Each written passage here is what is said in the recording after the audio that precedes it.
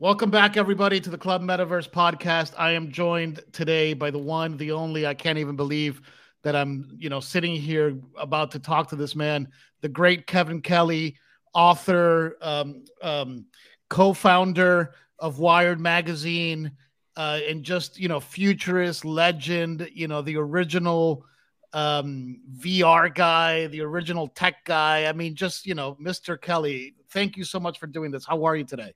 I'm doing great. It's a privilege and honor. Thank you for inviting me. I'm looking forward to it.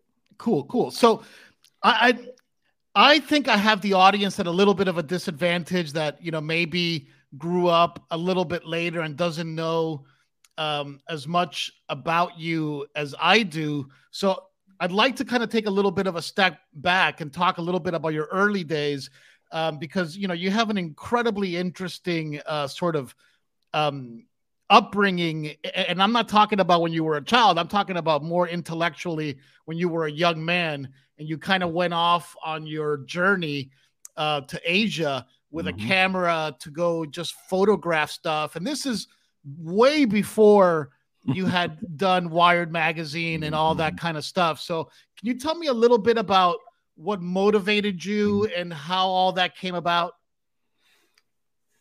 For me, a real trigger and spark to do what I was doing came from reading the Whole Earth catalogs, which were published in the late 60s. 69 was the first one, just as I was graduating from high school. And that gave me permission to kind of invent my own life. Sorry to interrupt, but could you explain a little bit about what the Whole Earth catalog is? I think there's a lot of people have no idea what that even is. Absolutely. It is started by Stuart Brand, and it's hard to kind of convey the poverty of information that was present when I was growing up in the 50s and 60s. The impossibility of learning anything on your own was really, really hard. Let's just say you wanted to learn how to make something, build it, repair it. Where would you go? There was no books on it. You weren't at the library. You couldn't go to a bookstore and get it. There was no internet. Right. If you weren't lucky to live next door to somebody who knew, and you knew that they knew, you were stuck. And that was the state of the world, not just for someone living way out in the boonies, but even for me living in suburbia of New York City. It was still really, really hard. The Whole Earth catalog, in some ways, we could think of it almost like the internet on newspaper. It was a reader written catalog. People would submit things in to the editor, Stuart, who would look at them and approve or not, and then they would publish it really quickly in a kind of a do-it-yourself fashion on cheap newsprint and send it out to the subscribers. And people would say, here's the best little self-published book on how to pan for gold, or how to build your own home out of hay bales, or how to do homeschooling, or how to travel the world for $5 a day. Right. And then you would open up this thing and you would see, oh, here's some information about how to do stuff. And that was what triggered me and kind of prompted me to take a different path. So I decided to drop out of college. I went 1 year, and I wanted to be a photographer, which was just the beginning. What was your major? I'm fascinated by that thought. What I was a geology major at the University of Rhode Island. I was a science nerd in school. I was science and art. I took every single science and math course our college prep offered. I doubled up every year, and then I doubled up on art. And I was thinking of going to either art school or to MIT. Right. And I should have gone to art school. If I'd gone to RISD instead of URI, I probably would have stayed in school. But there was no gap year at that time. There was no internship. It was just kind of like, it was like grade 13, sitting in the same desks, another grade. I was like, I was going to go out of my mind. So the whole catalog came along and said, hey, here's a do-it-yourself version of the world. Do your own education, invent your own things. Here's some tools for making your own, VW van conversion. And so I kind of paid attention to that, and I decided to pursue photography. I had a friend who was studying Chinese in Taiwan. He invited me to Taiwan, Wow. which I went to in 1972. I saved up $300 to buy a plane ticket, and it blew my mind. I grew up, I never had Chinese food, I never held chopsticks, I didn't know anything. And then here is this entire world just transforming itself, a different way of doing things. And it was like, okay, this is my university. And after a decade of traveling there, I awarded myself an honorary degree in Asian studies. And so that was sort of how I set off, and kind of inadvertently. There was no grand plan. It was just that I knew that I couldn't stay in school, and I was resigned to the fact of being a poor hippie most of my life, but at least I had control of my time. And at least I was sort of making my art, which was photography. And I was very content with that arrangement. And back in those days, when you went out there, and I believe if folks want to see the photography that you did, you can Google Asia Grace on Google. Vanishing Asia is even better. Vanishing Asia. There's a Amazon. You can buy it on Amazon. It's 3 volumes. I spent 50 years photographing every part of remote Asia, and I accumulated and printed in the books 9,000 of the best images. Wow. Over 1,000 pages. It was a Kickstarter campaign. And that was my result of 50 years of traveling in the most remote parts of Asia. And not just, like Bangkok and stuff. I mean, like way, way into the boondocks, into the villages. And I was documenting the disappearing cultures over those 50 years while I was doing my other things. This was sort of my passion project. So how did you transition from, like you said, a hippie traveling through Asia to come back to America and literally invent tech media? How did that happen? Yeah, it was not on purpose, because I had the kind of hippie allergy to big tech. I owned nothing. I had a bicycle. I had a camera. I was not interested in computers. My dad kind of worked with computers, and I was definitely not interested in that. He kept saying, "Look at this, Fortran." It's like, what? I don't want that. So it came about in a kind of a weird way, which was I started writing for the Whole Earth Catalog, reviewing travel guides. Oh, wow. Okay. And because that was something I knew. But by that time, there was one thing I knew more than anybody else in the world, and that was really adventuresome travel on the cheap into remote places. And so I started to review. And then I started my own mail order business, importing and sending out budget travel guides. There was this guy named Rick Steves who had his own little self-published book to Europe. And I started selling his thing. And there was this couple, Maureen and Tony Wheeler. They had this a book called Lonely Planet. And then there was Bill Doughton with his moon. So I started importing these travel guides when nobody knew about them. That's interesting. And then I started reviewing them for this Whole Earth Catalog. I knew something. I was sharing it. It was like a blog post. And they invited me to come work on the magazine, which was my dream job.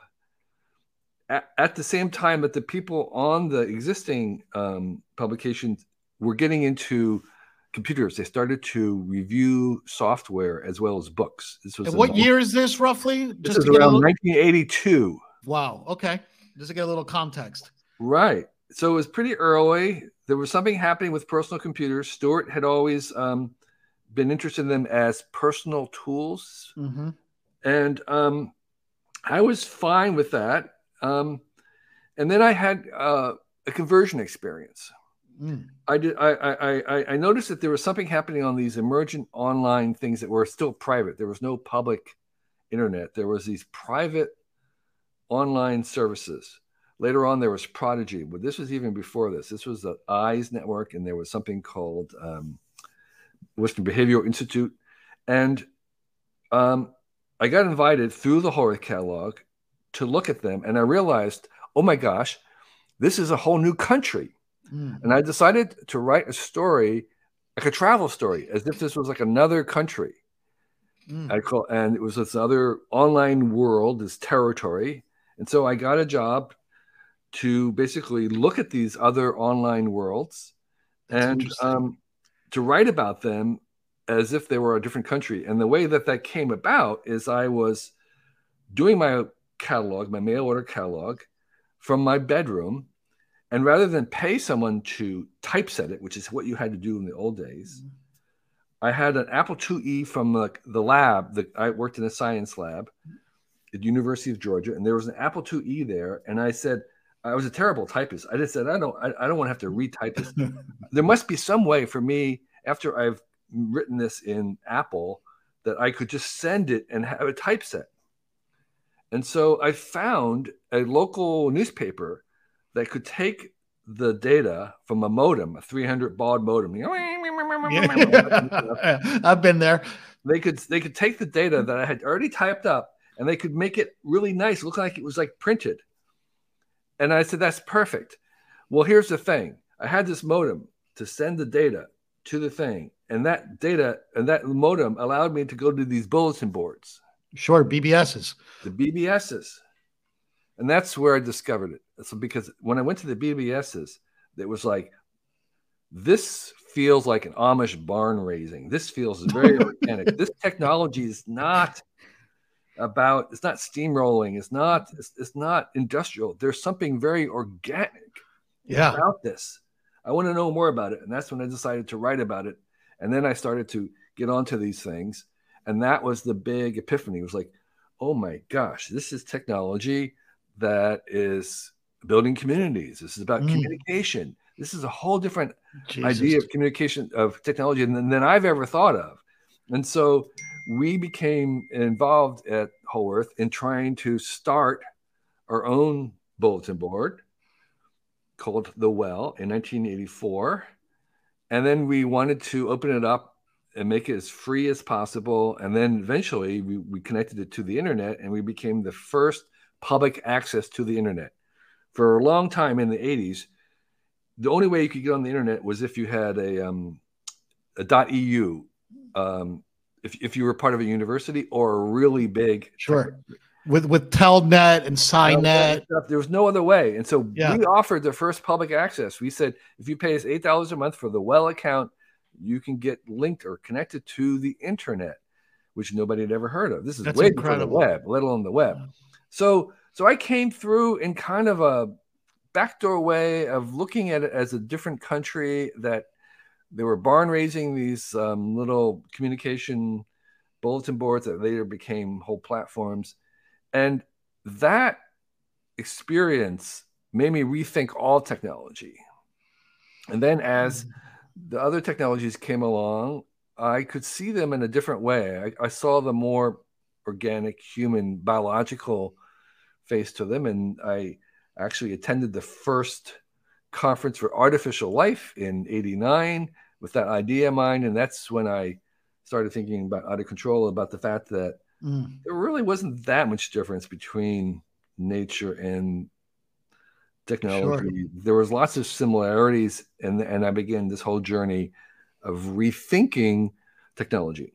First of all, that's absolutely fascinating. As somebody who's literally grown up with your words, now understanding this prologue of you kind of learning how to write from the perspective of somebody with a complete blank slate, right? Because you're an adventurer going into a land that you have zero context about. Yeah. So you're able to soak in all of the data with no preconceived notions.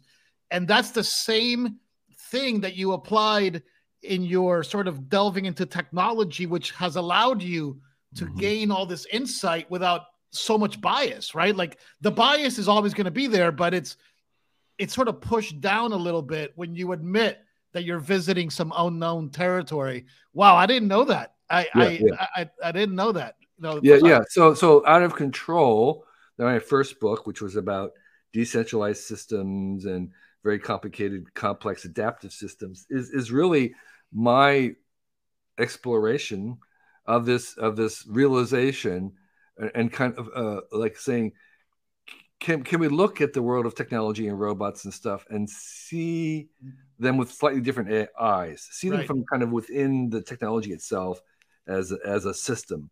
And so you've heard of Richard Dawkins' famous book called The Selfish Gene. Of course. And what he does there is he plays a little trick, a little thought experiment. He says, what if we just viewed all of biology through the eyes of genes? You know, that basically, you know, an egg is just, the chicken is just an egg's way of making more eggs, right? And so he has children, and obviously he's not looking at his kids only as genes, but it's one way to look at it. And I, through this experience, began to look at technology in trying to see it from a slightly different point. What would the world look like through the eyes of technology? And that's what I began kind of to explore.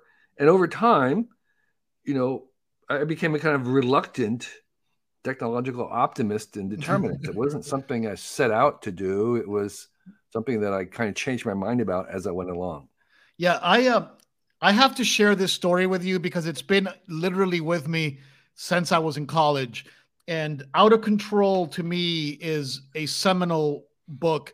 I put it up there with Alice's Adventures Through the Looking Glass, with Jorge Luis Borges's Ficciones and Labyrinths. I mean, it was that important to me. And there was one thing, I'm getting chills even thinking about it. There was one thing that I read in that book, and I'll never forget. I was in the subway, and you had this whole sort of thought about how the previous generation could be identified with a symbol. And that symbol was the atomic power symbol. And that the forthcoming generation, the one that we weren't in yet, right? The one that we were maybe on the precipice of, was going to be an amorphous network. And that all software companies, all startups, if you want to have a good idea, it has to coincide with network thinking. Right. And to me, I remember reading that back then and thinking, this is the most important thing I've ever read in my life. And everything you said came out absolutely true. It's like, if I could, you know, if I could travel back in time, you know how people try to travel back in time to get rich? I would go to myself in the subway and I say, you know that stuff that you're reading that Kevin Kelly's telling you? That's exactly what you should think about 24 hours a day, is how to build networking, social technologies.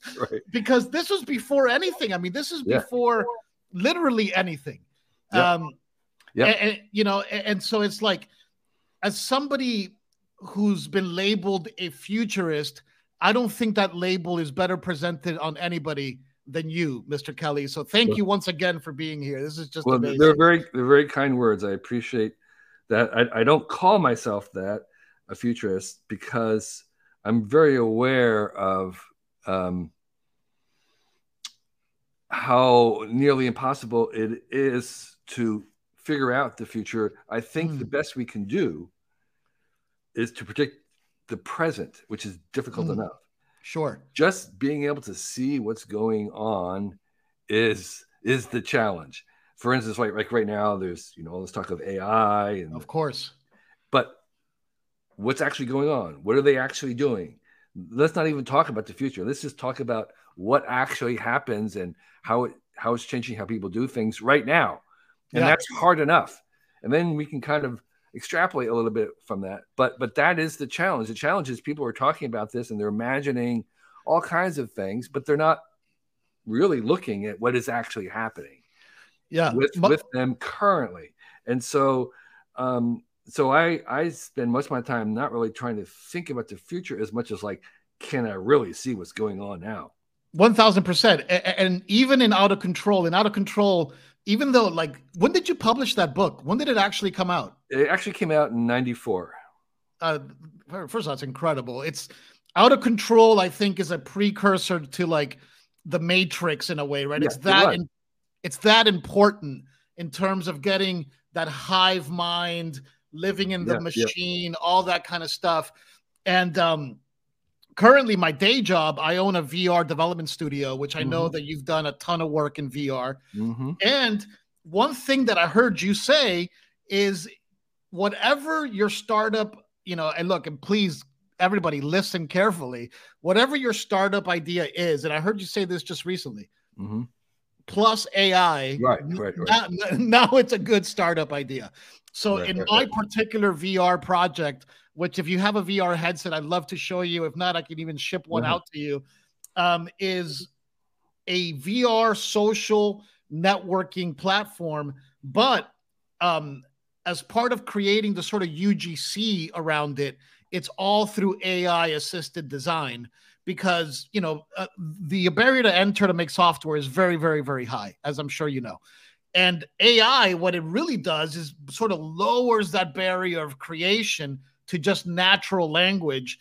And the evolution of that is going to be so incredible that we got to figure out how we control it before it goes truly out of control. Sure.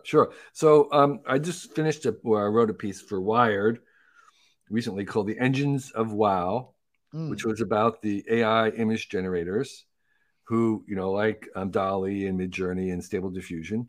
And the question is, like, what are they doing? What's going to last? Is this just kind of like VR, something that is going to wow people and then not take 20 years to come about?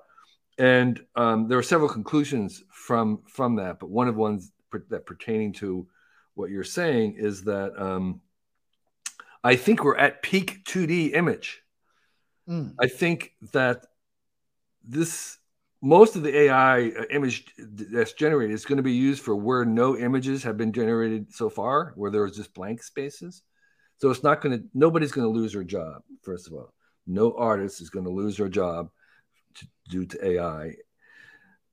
They'll work with this as a partner. But the main point is that this is really not going to change making still images or even photography. The superpower with this AI, generative AI, is in making VR, is in making 3D worlds cinema, because those creations are so far beyond a single individual sitting in the bedroom being able to do it. Almost anybody can make an image, a 2D image, a painting by themselves. They may take a while, but they can do it by themselves. But you're not going to produce a whole world by yourself. But you will be able to very soon with the AI generators, and that is the superpower. When you lower the bar to making a movie by an individual, and most of those movies are going to be crap, but some of them will be absolutely astounding. Yeah, and of course, you can still make them with a whole crew, and that's even better. So I agree with you that I think the AI involved in making 3D and 4D is really where it's the real news, the real difference. Yeah. But the second thing I want to say is, I think you can predict the future, which is basically X plus AI, whatever it is, add AI. However, because it is so easy, just adding AI to things is not enough, because AI is going to be a commodity, right. And the real thing is going to be in the interface to it, or the other reasons. It's like it's like selling water.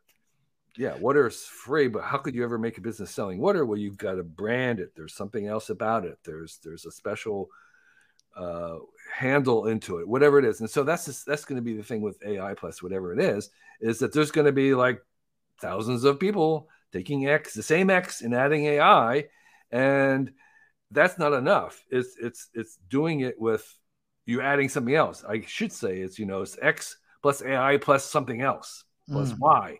You have to add some other special juice to just a combination of AI. Just adding AI is not anywhere near enough.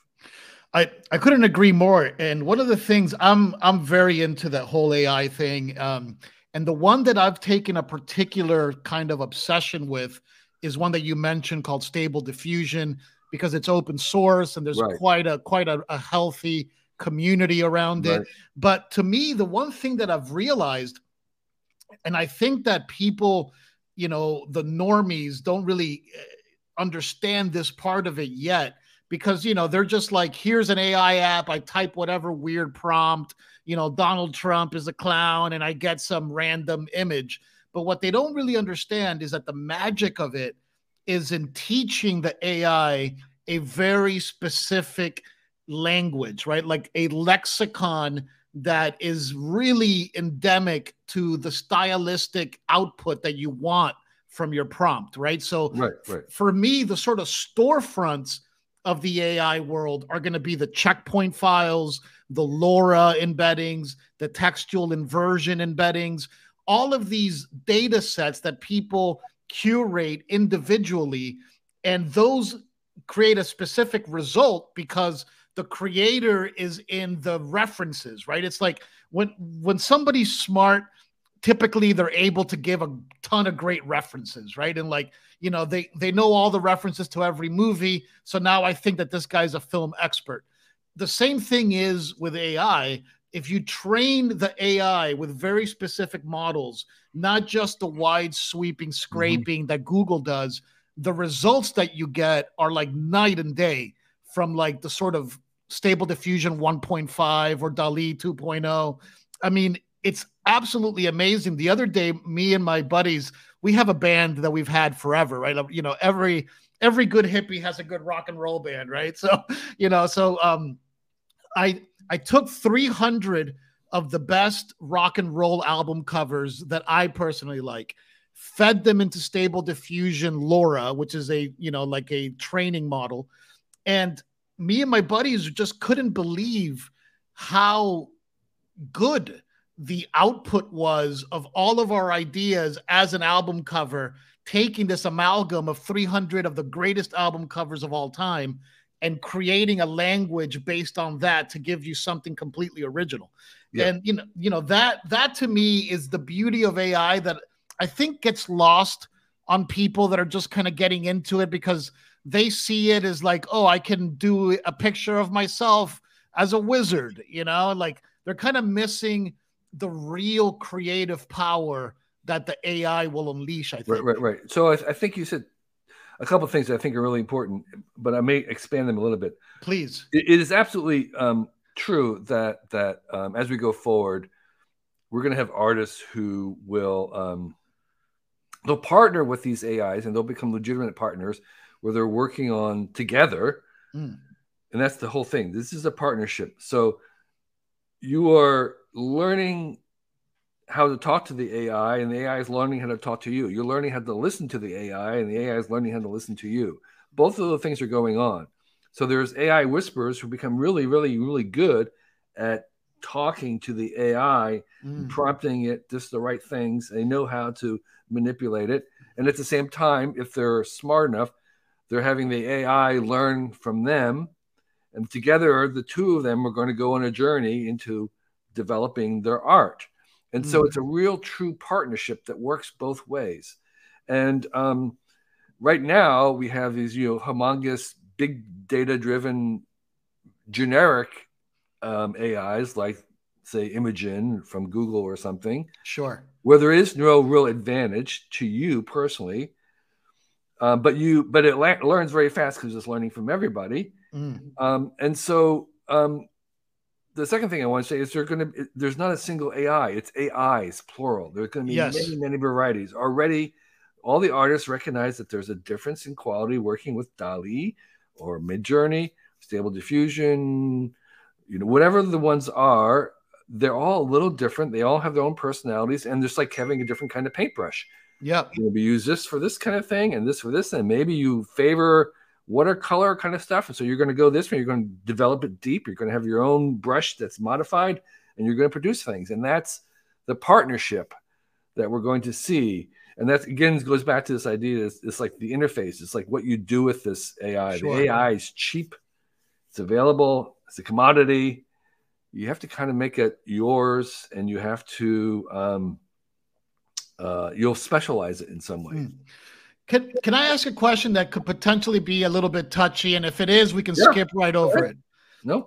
One of the big topics, and it's frustrating to me, is that, and the reason why I stopped using DALL-E altogether, and I'm looking for alternatives even to GPT, which is the censorship of the AI at a high level.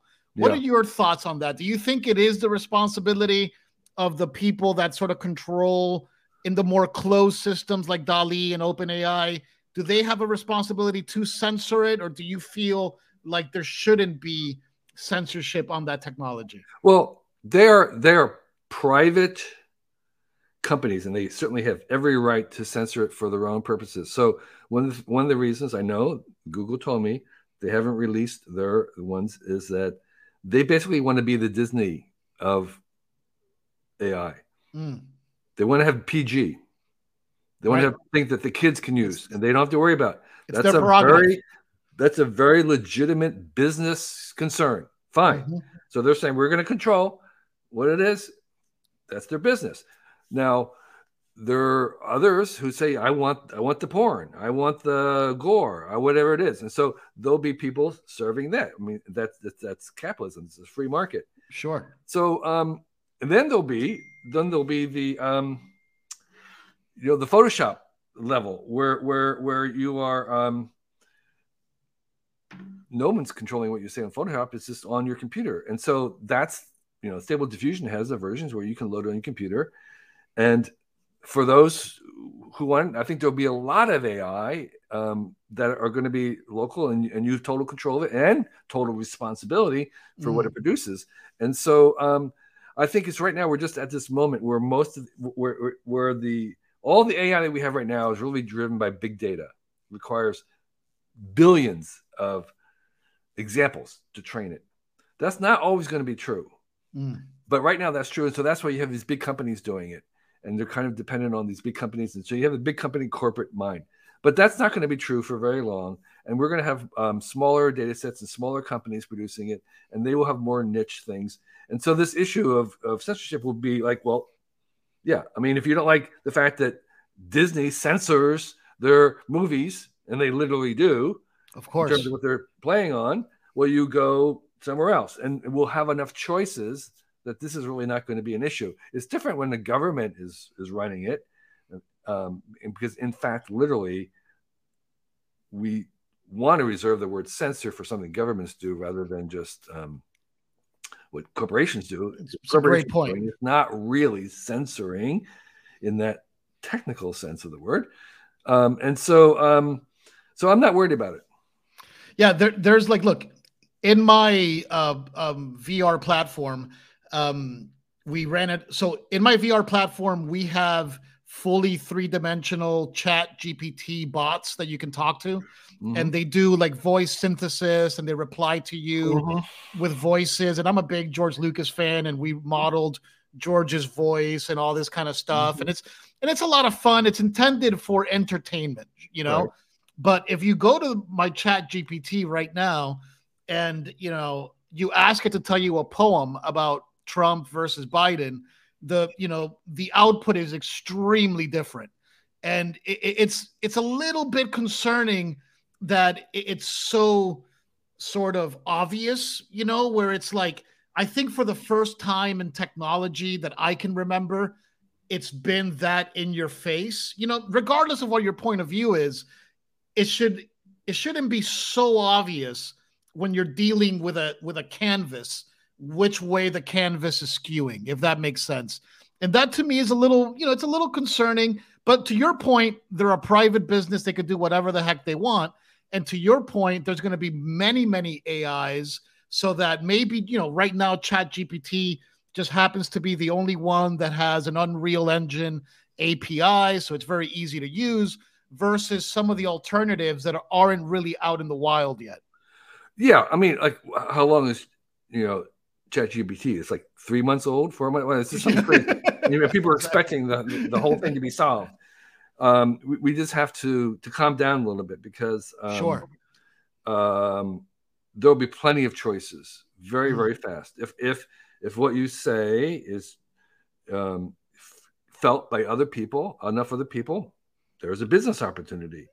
absolutely. That people will fill that, and so I'm just not concerned. Here's what it is. This is a tractable problem. This is a problem that will be solved by capitalism. Right.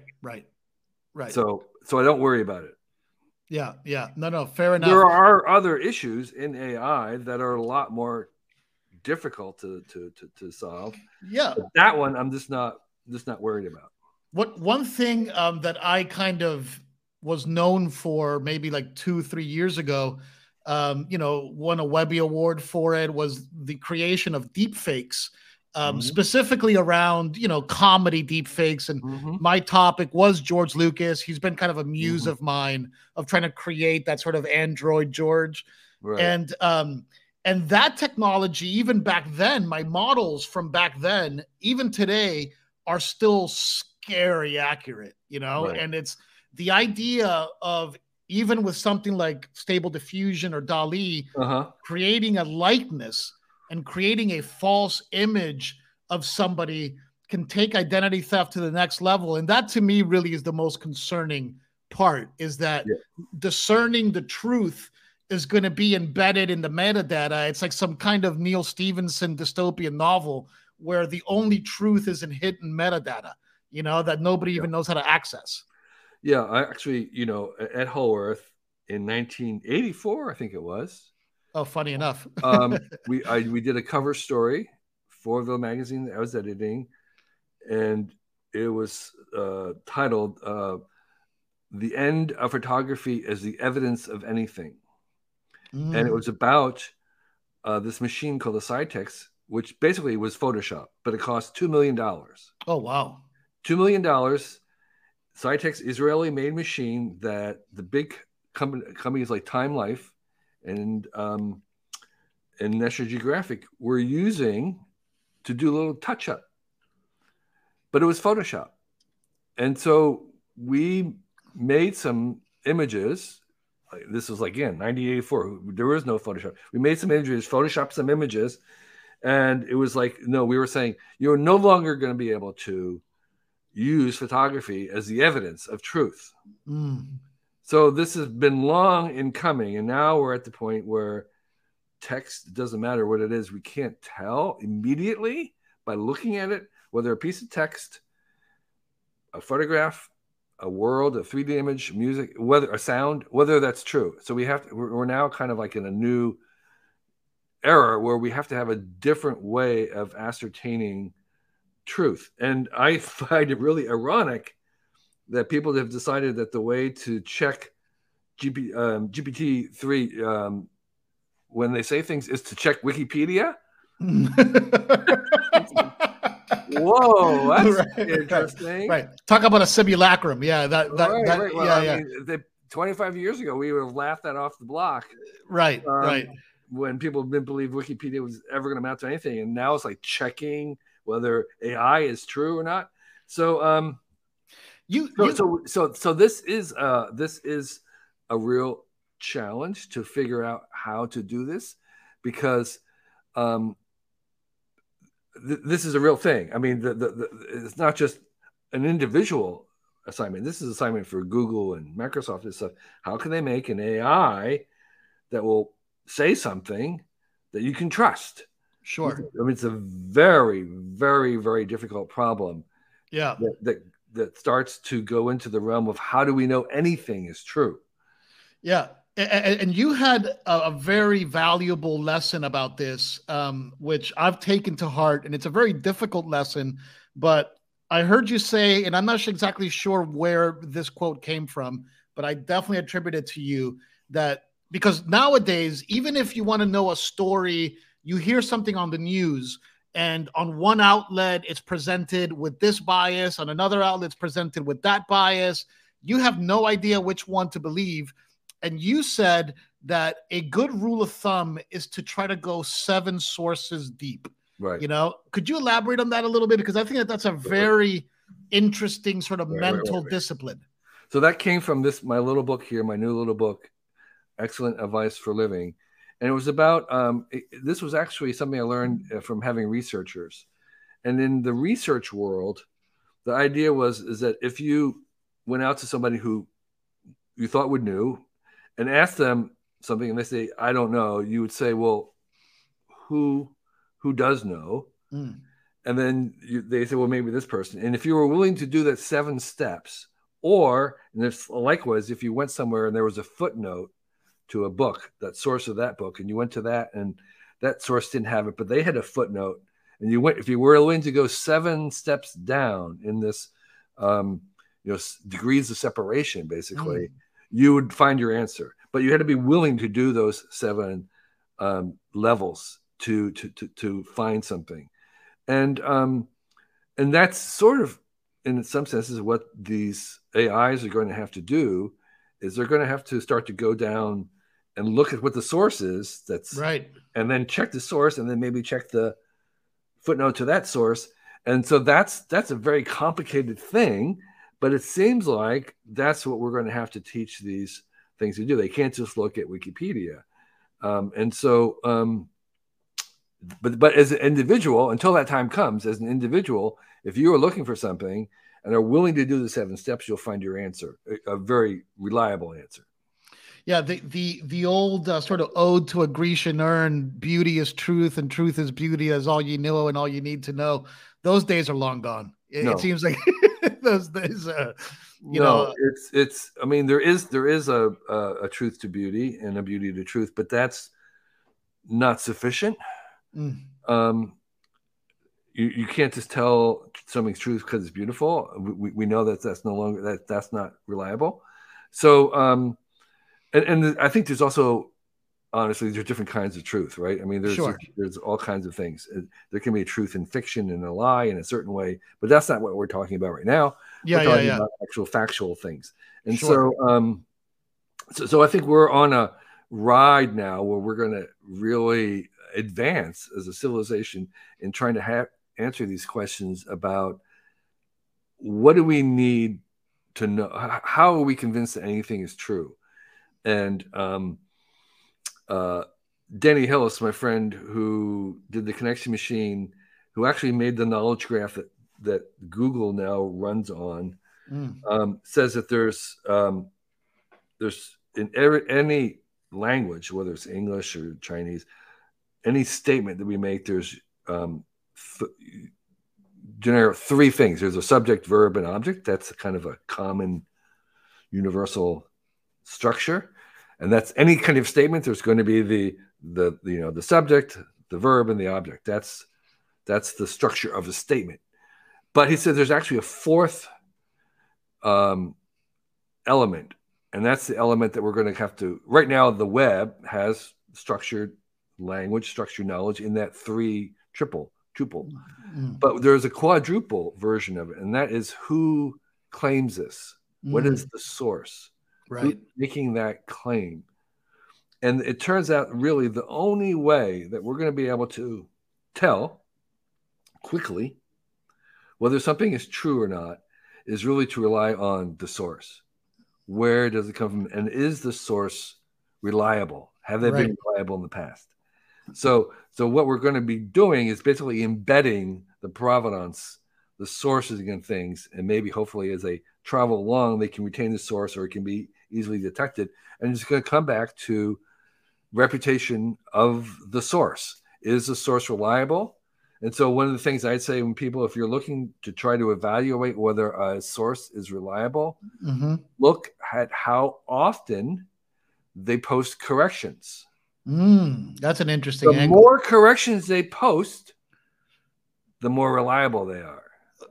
Oh, first of all, that's a beautiful statement. That is a beautiful statement. It's not like if they have no, you don't want the one that has the least corrections. No, you want to have the most corrections. Right. Because there's another one of your quotes, man. You're full of wisdom, and people that don't know Kevin Kelly, and it's beautiful that your new book is actually just a collection of these things, and we'll get into that in a second. But I always sort of got from you this idea that failure is the key to success, right? Like failure is the key. Success maybe is the wrong word, but it's the key to knowledge and the key to growing, to growth. So that's a great point.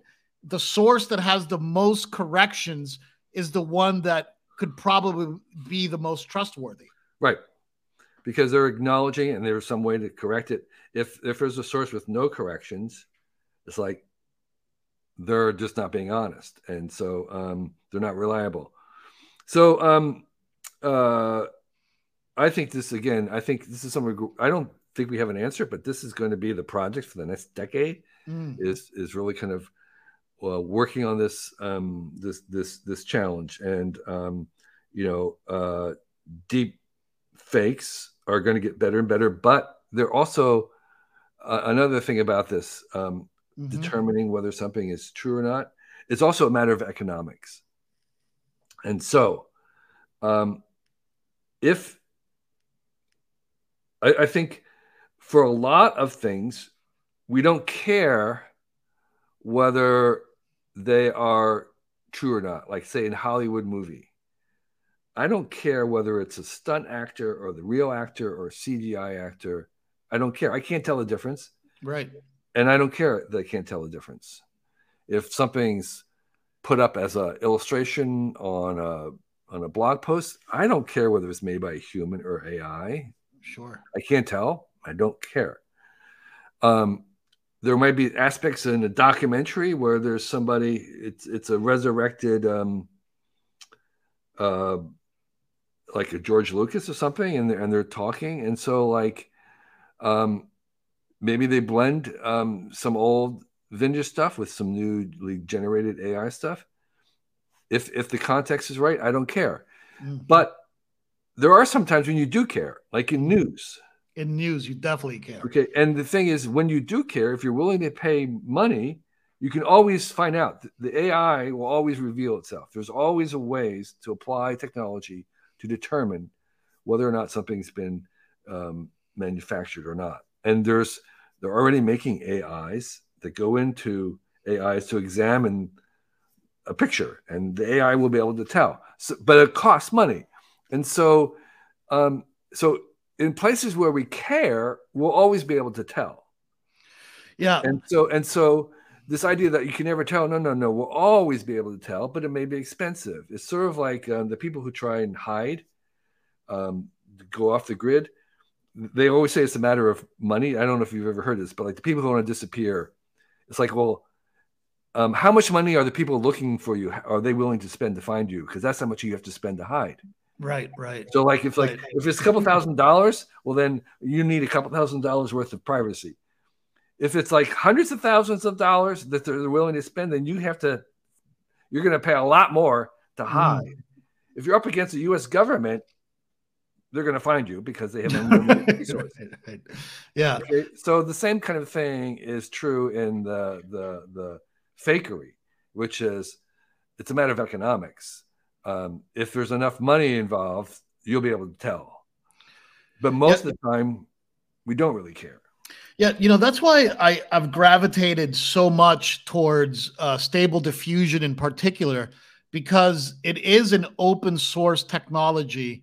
And to your point, the innovation around Stable Diffusion is primarily just in the interface, right? People creating different GUIs for it. And that's where the battle is happening, right? And like there's Invoke versus Automatic 1111, and then there's whatever. And that's where the innovation is happening. But the underlying technology is open. So it's easy to see the transparency in it, right? Like it's very easy to read the metadata if something has been created with this tool. And to me, it's almost like there needs to be some oversight over AI that maintains it to some degree, a transparent open source technology. Because to your point, if everybody starts to rely on the AI telling them if something is AI or not AI, that's a very easy thing to manipulate and nobody would know the difference, right? It's there's like not, but that's what I'm saying. There's thousands of AIs. There's not a single AI. It's not monolithic. There are 1,000 different species. Already 3 different species of image generators. Right. There'll be hundreds by next year. There'll be thousands, and so right. Most of these AIs are privately, and they're run for business, and so they need to. If people don't like them or are unhappy with them, they're not going to buy it. They're not going to use it. They're going to go somewhere else. So there's this huge incentive to please the audience and the customers. And yes, you'll because there's a process involved that makes the image. That process is always contained in the image itself in some way, and you'll be able to tell if you need to or want to or willing to pay that. And they'll use AIs specifically made to determine this. Though people will sell them, like a virus identifier, or like the guy who goes down the street looking for sniffs in your gas line. They're just tools that are going to be built because some people will want to know, and they'll pay to find out, and they'll be able to tell. And so it's not a single AI run by some large company who has dominance. There's going to be thousands of them all competing for attention, for money, for dominance, and there will be network effects, going back to your network epiphany, where bigger AIs, the more people that use them, the better they get, and so we'll tend to want to use the big ones. But the disadvantage of using a big one is that you can't be special. Yeah. And so there will always be people being drawn off to use ones that are specialized to them. They may not learn as fast as the big ones. They may be harder to use than the big ones, but they will produce something that the big ones are not going to produce with you. And so there's a kind of countervailing force at work. So I know I'm starting to run short on time here, but there's a few things I wanted. One other thing that I've heard you speak of, and it's funny because there was a token. It was called the BAT token, or the something attention token that I've heard you speak about, because you just mentioned the concept of attention, and the idea of attention being commodified at scale is something I've heard you speak of, which I believe is an interesting idea to sort of let out to my people a little bit, because there is real value in all these folks are just trying to get your attention. To understand the value in your attention, I think, is an important concept. Yeah, I'm not really sure what you're referring to, but my belief is that attention is still the scarcity. Human attention is the one scarcity that we have. But right now, we sell it for ridiculously cheap prices. Right. We say it's the most valuable thing, but if you look at the actual costs of what we're willing to trade our attention for, in other words, the cost of, say, advertising to you and watching an ad. If you watch an ad, you're making $2.50 an hour, or you're worth $2.50 an hour, $2.50 an hour. That's how much the advertisers are paying the companies for your attention. So you are now worth $2.50 an hour. That's ridiculous. We should be charging people to read, to reach me, or whatever it is. Yeah. Actually, I have this idea that we should actually, we may want to paying people to watch an ad. I want to be paid to watch an ad. I'm not going to pay you to watch an ad. I want to get paid. So I think there is a lot of room right now to kind of play with this attention economy, and maybe flip some of the directions right now, because human attention is really the true scarcity that we're headed up to, particularly as we have fewer people around. So I just wanted to kind of end and again remind people about this book, 1,000%, which is about my 70 years of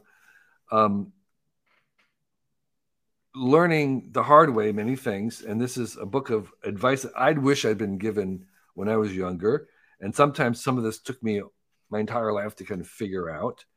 And what I tried to do was to put it into a very condensed, distilled form, take a whole life of advice and put it into something that was tweetable, could be transmitted easily and read. Yeah, that's what I thought when I was reading through it. It's amazing. It really is very, very good stuff. Because I want to be able to, I use them myself. And like, for instance, can I ask you a question about this book?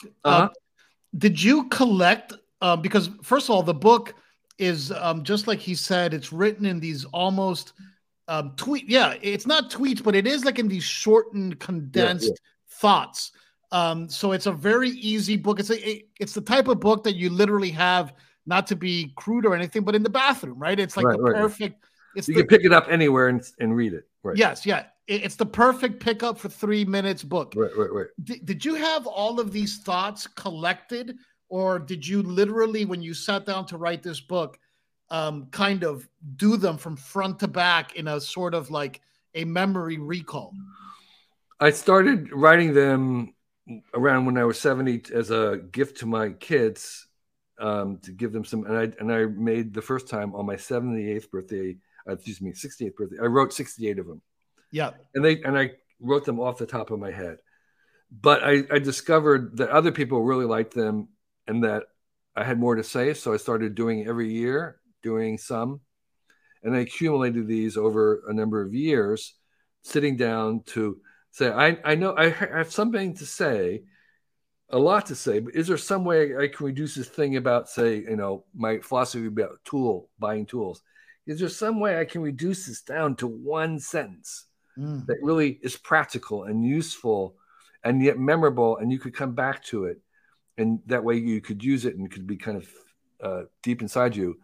And so I would spend my time trying to take words away instead of expanding it into stories. It was like, no, I want to make something that's just a sentence that contains all this stuff. And so, like, an example would be that I use all the time is if I know I have something but can't find it in the house, when I finally do find it, I put it back in the place that I first looked for it. Right. Okay, so that's the kind of thing. So that's a whole lesson there about that. But like, like when you find something, return it to where you first looked for it.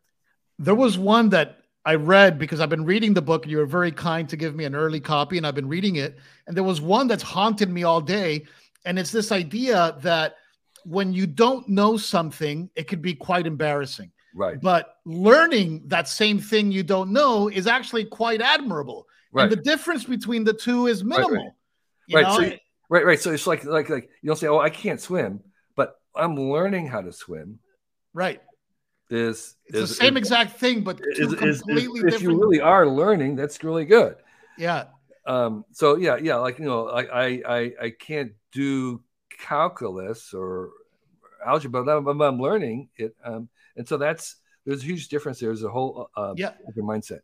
Like I've been I had an incident happen to me actually on 2001, and I've had this kind of fear of flying. Yeah. And this year I actually got my private pilot's license. Wow. Right. So it's like this thing where people, oh, how can you be afraid of flying? That's so ridiculous. Well, now I learned how to fly a plane and people say, wow. So it's the same exact thing. When I read that, I was like, man, Kevin Kelly does it again. The book is called Excellent Advice for Living. It's not out yet. No, it's not out yet. Out in May, the beginning of May. It'll be out Viking, a little hardcover. It's on Amazon pre-order right now.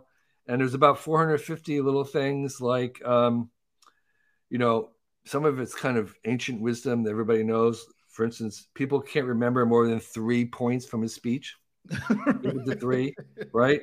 And here's something, I'm just taking these at random. Here's something that I believe that's really true that may be pertaining to your audience is that there's, let me read it here.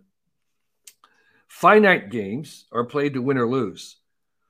And infinite games are played to keep the game going. So there's two kinds of games in the world: finite games and infinite games. And the finite games, there's winners or losers, and you can't change the rules. And infinite games are open-ended, and they're made to kind of keep the game going. That's the whole purpose. And so you want to seek out infinite games, because there's an infinite upside to them, and they're not win or lose. And so my life has been about trying to find infinite games.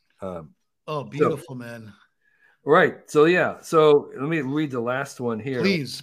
So the last one is your goal in life should be to arrive to the day before you die that you can say, I have fully become myself. That's what we're trying to do here. We're trying to make everybody unleash their, native genius and become the best you can possibly be. And these bits of advice to try to help you along in doing that. So thank you for having me. I really appreciate it. Great question. Thank you, man. You have no idea. Like, again, I'm sorry if I'm a little bit starstruck, but like, you really put me on a path to take my thoughts seriously as a young man. When I read Out of Control, it was a life-changing experience. Well, that makes me great pleasure, because I have to tell you, Out of Control did not have a whole lot of fans when it was first published, which is amazing to me. But it became because I read it around 98. So that's Yeah, 4 years after it came out. It became right. more and more. Now Yeah, it's like a cult it's classic. sold better now. It sells better now than when it first came out. Right. Because everybody kind of dismissed it as kind of a wild, crazy California thing. Like, what? So it's done a lot better now. And thank you for being an early fan. I really appreciate that. An early appreciator. I'm sure you'll do great with your Metaverse stuff right now. Thank you for having me on. I really appreciate it. Yeah. And do you have a headset? Not currently. Okay. So there's the Oculus Quest headset is all self-contained, which you prophesized like 5-6 years ago. Oh, yeah. That the headset was going to be all self-contained and all that stuff. All that stuff came true, by the way. Yeah, well, it has a long way to go still, by the way. I mean, I know I try to keep up with it as much as possible. And, we've still got a couple field review, blah, blah, blah, all this kind of stuff. Sure. Anyway, we'll talk about it offline, but thank you so much, Mr. Kelly. Yep. Kevin Kelly, author, look him up. And you will just find countless and countless things of amazing knowledge and things that do truly change your life. So thank you, everybody. Thank you, Mr. Kelly. And we'll see you guys next time. Okay.